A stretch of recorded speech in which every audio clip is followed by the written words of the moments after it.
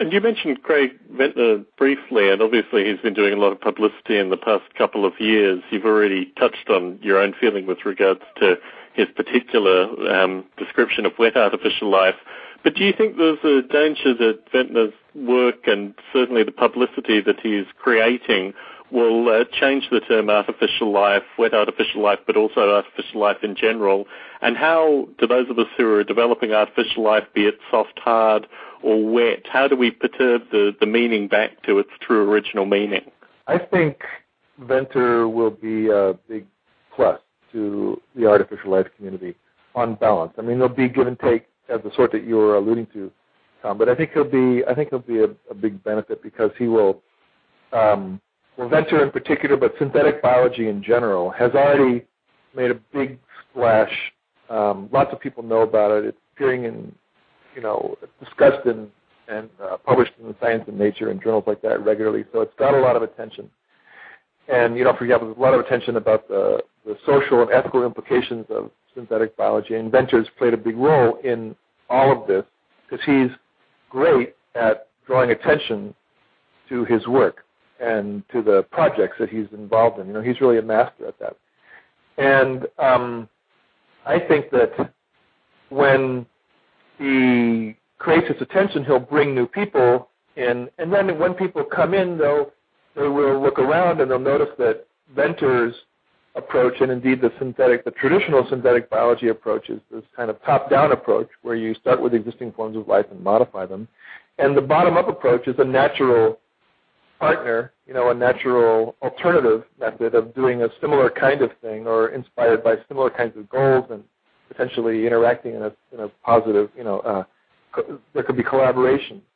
And I think it'll just make many more people know about the wet artificial life bottom-up approach, and then that will also make more people know about the soft artificial life.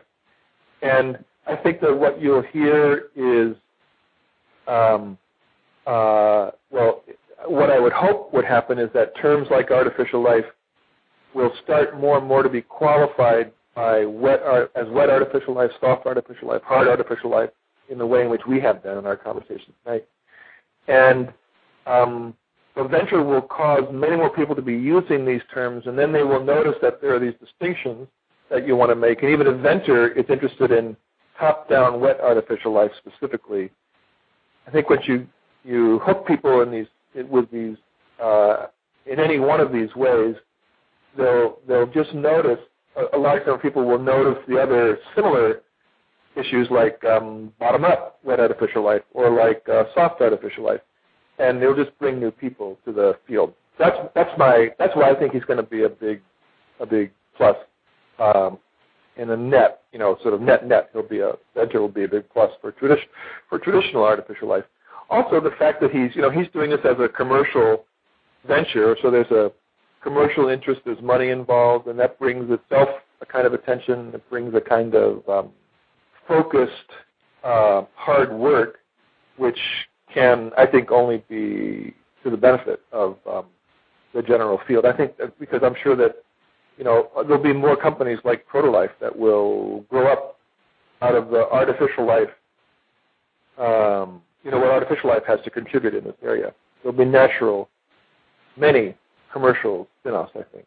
So I think that's also good for artificial life. If we can show the larger world that there are some, if someone can make money based on the sort of work you've been doing, that's a kind of credibility, that lends a kind of credibility to the work that you've done, because, it has to have some foundation. It's a kind of a reality check. So I really embrace what Venter has done, and I haven't met him myself, but I look forward to it, and I think, I'm following with great interest stuff he's doing, even though I think that the orientation that traditional artificial life brings to these same questions is, I personally think it's deeper and broader than just focusing on, making an artificial genome like he is. But I'd say more power to him. I think it'll just help us all. It'll bring more people to biota.org, I think, ultimately. Well, I think that's a very positive account. If I can play the devil's advocate, certainly as a soft artificial life developer, and this has been something that's been discussed in the community, the launch of Will Wright's Spore was greeted with similar hope. My concern with regards to publicity is that it puts set dates with regards to certain deliverables which haven't actually been met. And the kind of media hysteria that went into a lot of Ventnor's press releases towards the end of last year or leading up to the end of last year lowered the wind in a number of sails with regards to the potential of this kind of technology. Certainly my own experience with regards to Spore was that it was so tightly branded, as all of Ventnor's work is as well, that it made it impossible for soft artificial life developers, even folks who are doing stuff that spoke more broadly like what Bruce does, to actually engage in these kind of open discussions. And my sense is that the branding component and also the potential for immense failure is two things which aren't always positives in this regard. Bruce, do you want to talk a little bit about this as well? I've been in the field of virtual worlds and sort of before that virtual reality and through several boom and bust waves. And I remember having a conversation with Chris Langton, who we managed to get involved in our side of things, which was avatars and virtual world cyberspaces. And at that time he said he was sort of on the downslope of the artificial life interest of the early 90s, and he was quite burned out by it. And I always feared that kind of thing occurring. It certainly occurred for the avatar space in the late 90s, early 2000s, with all the companies going bankrupt. It's good to set expectations. It's maybe a little bit less wise to set dates around them. But I think the interesting thing is how one creates a continuing movement. And certainly you talk about virtual reality, you talk about avatars. I mean, I think the potential for artificial life is in some regard greater and in some regard more commercially applicable in a number of areas.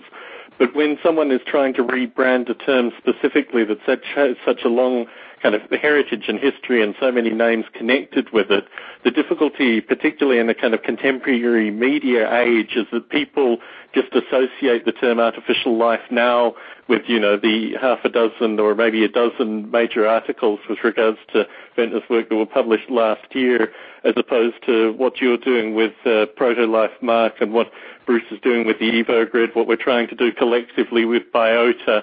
And this is the problem with regards to these kind of individuals, branding particular terms. In terms of a broader community, do you think we should all approach the media following Ventnor-related articles and say, we're also doing artificial life? How do you see us interacting with the media proactively to bring the message out to a broader audience? Interesting question. I should say in general that the other issues you raised about branding and the possibility of immense failure are good points to raise. I guess when I talk with the media, they're not calling me to specifically comment on Ventor's thing. It's usually in a slightly broader context. I think it's useful to use those opportunities whenever possible to show people, show the reporter or whoever it is you're talking with, the broader context in which someone like Ventor's work fits. So, you could explain that it's a top-down approach to making artificial life. There is a bottom-up approach too. That's another complementary effort that's happening around the world. And the top-down approach is easier. It'll be faster. It'll have results sooner in a way. But the bottom-up approach, by contrast, has the potential to provide deeper insights because you have a bigger playing field. You won't be constrained by the historical contingencies of actual life in a way that Ventor will be. Working with mycoplasma genitalium, for example, as they've chosen to do, and that decision went back to something like 1995. That has set a lot of constraint on what they've been able to do. It's made certain things easier, but it's also made certain things harder because it's such a quirky little bug. And so they had to spend an immense amount of effort dealing with those quirks, and as a result, the generality of the lessons that they learn will be limited as opposed to someone who's just starting with raw materials and has a complete open canvas. So I would try to bring in these kinds of broader perspective, and to help situate what Venture is doing and why it's important. Why it's interesting.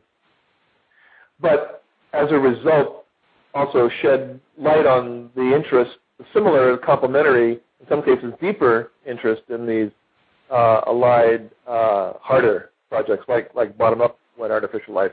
And then it's natural to bring in, soft and hard artificial life when they become relevant too. You may be right when you describe my comment as optimistic, and it might be that could be that I'm overly optimistic and naive to some extent. I just don't know. Time will. I might be proven wrong. Certainly. We have another caller on the line, so I just want to bring in the other caller. Hello? Hi, Dick Gordon here. Dick, it's wonderful to have you on. As you listen to this evening's discussion, do you have any questions for Mark? Well, I sort of want to give a deja vu comment. I was present at the first press conference at which the synthesis of life was announced, and that was Jim Danieli in the late 1960s. He had taken apart amoeba into nuclei and enucleated cells, and then put them back together, and he got live cells. And at that press conference, Robert Bender and I also announced our work on computer tomography. We only got local coverage. This was in Buffalo, New York, and Jim Danieli got worldwide coverage. And yet, I'm curious if Mark even knows of Jim Danieli's work on synthesis of life. I don't. You don't? Okay. Now, Jim Danieli, he was a good scientist, and he was the one who came up with the bilayer lipid model of the membrane. So he's got his own place in the history of biology. But this is one of the things he did, and you might want to look at the rise and fall of this notion that he had actually synthesized life and compare it to what you guys are doing, what Ventnor's doing, and perhaps don't worry about it, but get on with the work. Yeah, I hear here on the last point, yeah. So I wanted to move on to the final topic with regards to the International Society of Artificial Life and the wide number of artificial life courses that are currently being taught internationally to both undergraduates and postgraduates. We had Larry Yeager on a month ago, Mark, and we discussed this very topic.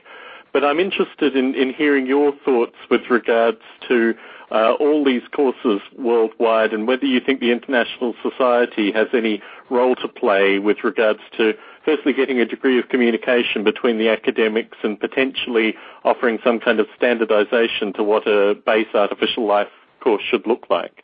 This is a great topic. I think there's a huge opportunity here that the International Society for Artificial Life could help a lot with. Right now it's doing nothing in this area just through because the society is not functioning very well. It's just not doing very much. Not that it's functioning poorly, it's just not doing very much. And I'm trying right now to there's a new election, there'll be a new board elected, and I'm hoping this new board will be much more active and can take advantage of various opportunities, and one of them is this one. I myself am of course, as many of you probably have, and certainly many of the listeners have, taught various courses on artificial life, and so I'm putting together these curriculum myself, and it would be fantastic to have a centralized resource where we could go and look at what our colleagues are doing, and then even take it further and start to standardize some bits of this curriculum.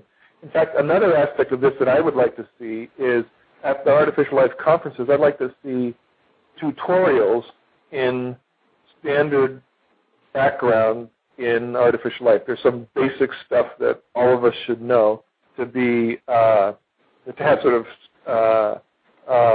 considered as part of your literacy in artificial life. And this is particularly hard because it's an interdisciplinary field.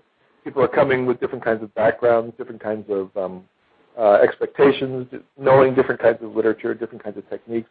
And it'd be really extremely useful to have a series of tutorials so that when new people come, they can go and get the background they need in these different areas. That's not being done. The society, I hope, would play a leadership role in that, and among other things. So I think it's a great idea. It's not being done now, but I would like to help make that happen. In fact, who do you think is who would be some of the best people to contact who are in touch with these courses and know what's going on and would like to work on this? Well, I think Google gives you the best answers. I mean, the folks that I'm going to name are just people that I'm in direct correspondence with. But what I've found, I mean, even my hometown of Canberra, Australia now has an artificial life course being taught at the local military college. So I think what's fascinating is these courses are cropping up organically, and it's just a matter for us to really formulate a list and then begin the correspondence with all these people to get a sense initially of what they're teaching and then get a sense of what their immediate needs are in terms of standardization. Yep. Yeah. Do you consider the International Society an industrial group as well as an academic organization, Mark? And with that in mind, do you think the current international economic downturn will impact artificial life research? I think that the International Society for Artificial Life could be an industry group. Right now, it's not an industry group. It's partly because there's so little industry at all that's really deeply connected with artificial life that I'm aware of. Do you think that's the case, actually? I mean, if you look at companies like iRobot, certainly my stuff is used by Apple and Intel. I know of other people's stuff that is used by, IBM, Hewlett-Packard. Certainly within the soft artificial life sphere, it has been picked up by a number of industries, and as we've already noted, pharma companies seem to be using components of artificial life currently. I mean, do you think that's just a lacking in terms of the general surveying of the kind of companies that are using artificial life technology? I think that's probably largely it. I think that is it. I think the examples you raised are good examples and typical examples. So they're a piece of some larger. In many cases, they'll be a piece of some larger company, and unless you happen to know what's going on in that company, you might not know about that particular piece. So I think, again, this is the bottom line, is I say that there is an opportunity here that I would be delighted if the society got involved in. With regard to the economic downturn globally going on right now, I don't think that's going to have I myself don't think that will have a big impact on artificial life research. So here I'm thinking not so much in companies, but in academic settings, mainly because I think most of that research is on the fringe.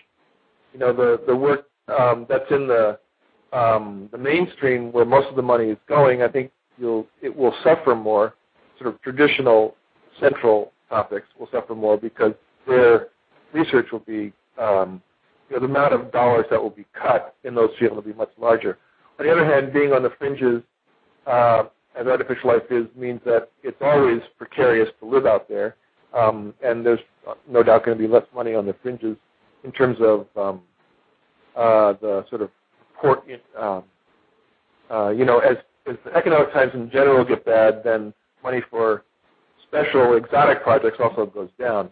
But I guess my feeling is that most of it's being done on a shoestring right now, and I think that we'll probably be able to keep a lot of it going on a shoestring through this downturn. That's my personal guess. Dick, I know you called in late. Do you have any questions for Mark?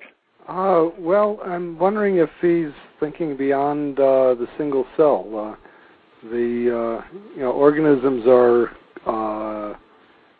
both symbiotic arrangements of bacteria, and I tend to think of us as sort of overgrown bacterial colonies, and I'm wondering if he's thinking about getting beyond the single cell. We have been thinking about this.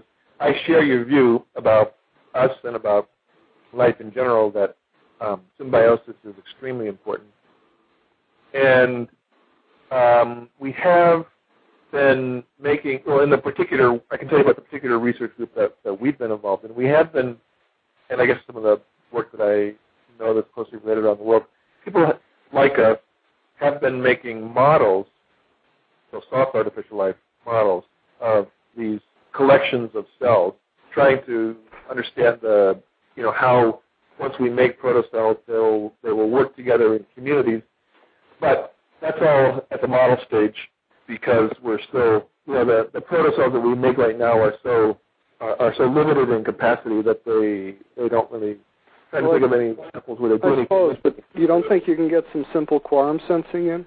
I think that could be possible, and I know people are working on things like that. So I guess I was just saying, I think there are a number of people who are interested in this, and there is some work happening, and I think it's a promising area. The reason I'm hesitating a bit is that some of the work that I know has, of course, is being done in sort of synthetic biology, so it's taking existing organisms and modifying them to do things like act in communities in new kinds of ways. So to, for example, create Turing patterns, two-dimensional ways.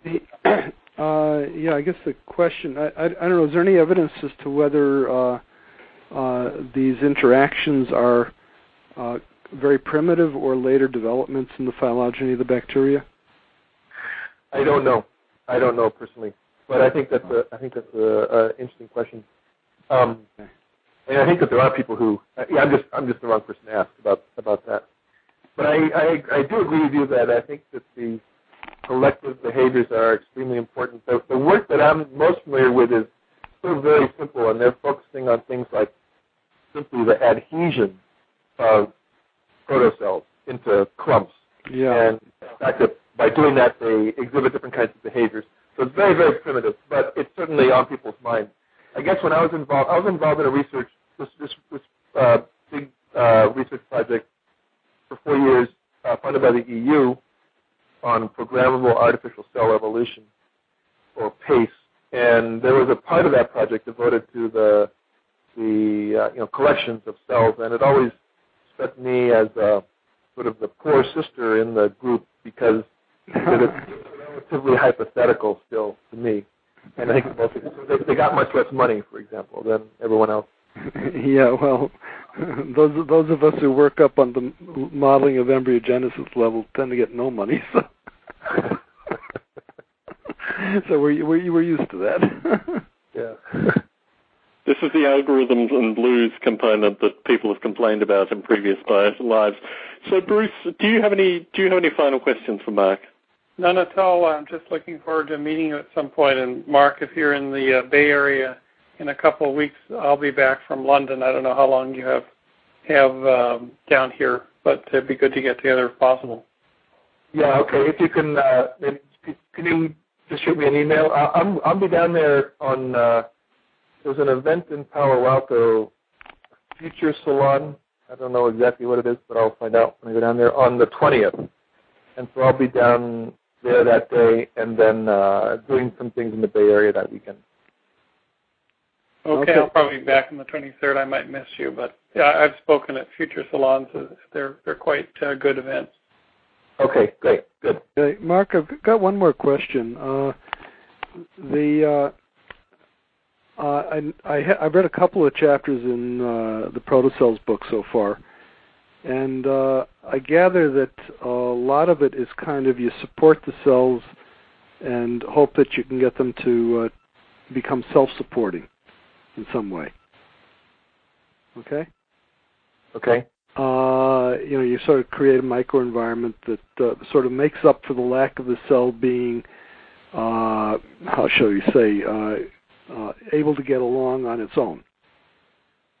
Okay, this sounds like what you're describing sounds like it mainly describes one particular approach, which is this microfluidic complementation approach. Is that what you have in mind? Right. That's as far as I've gotten in the book. Okay. Okay. Now, I've been batting an idea around and did a little publication on it.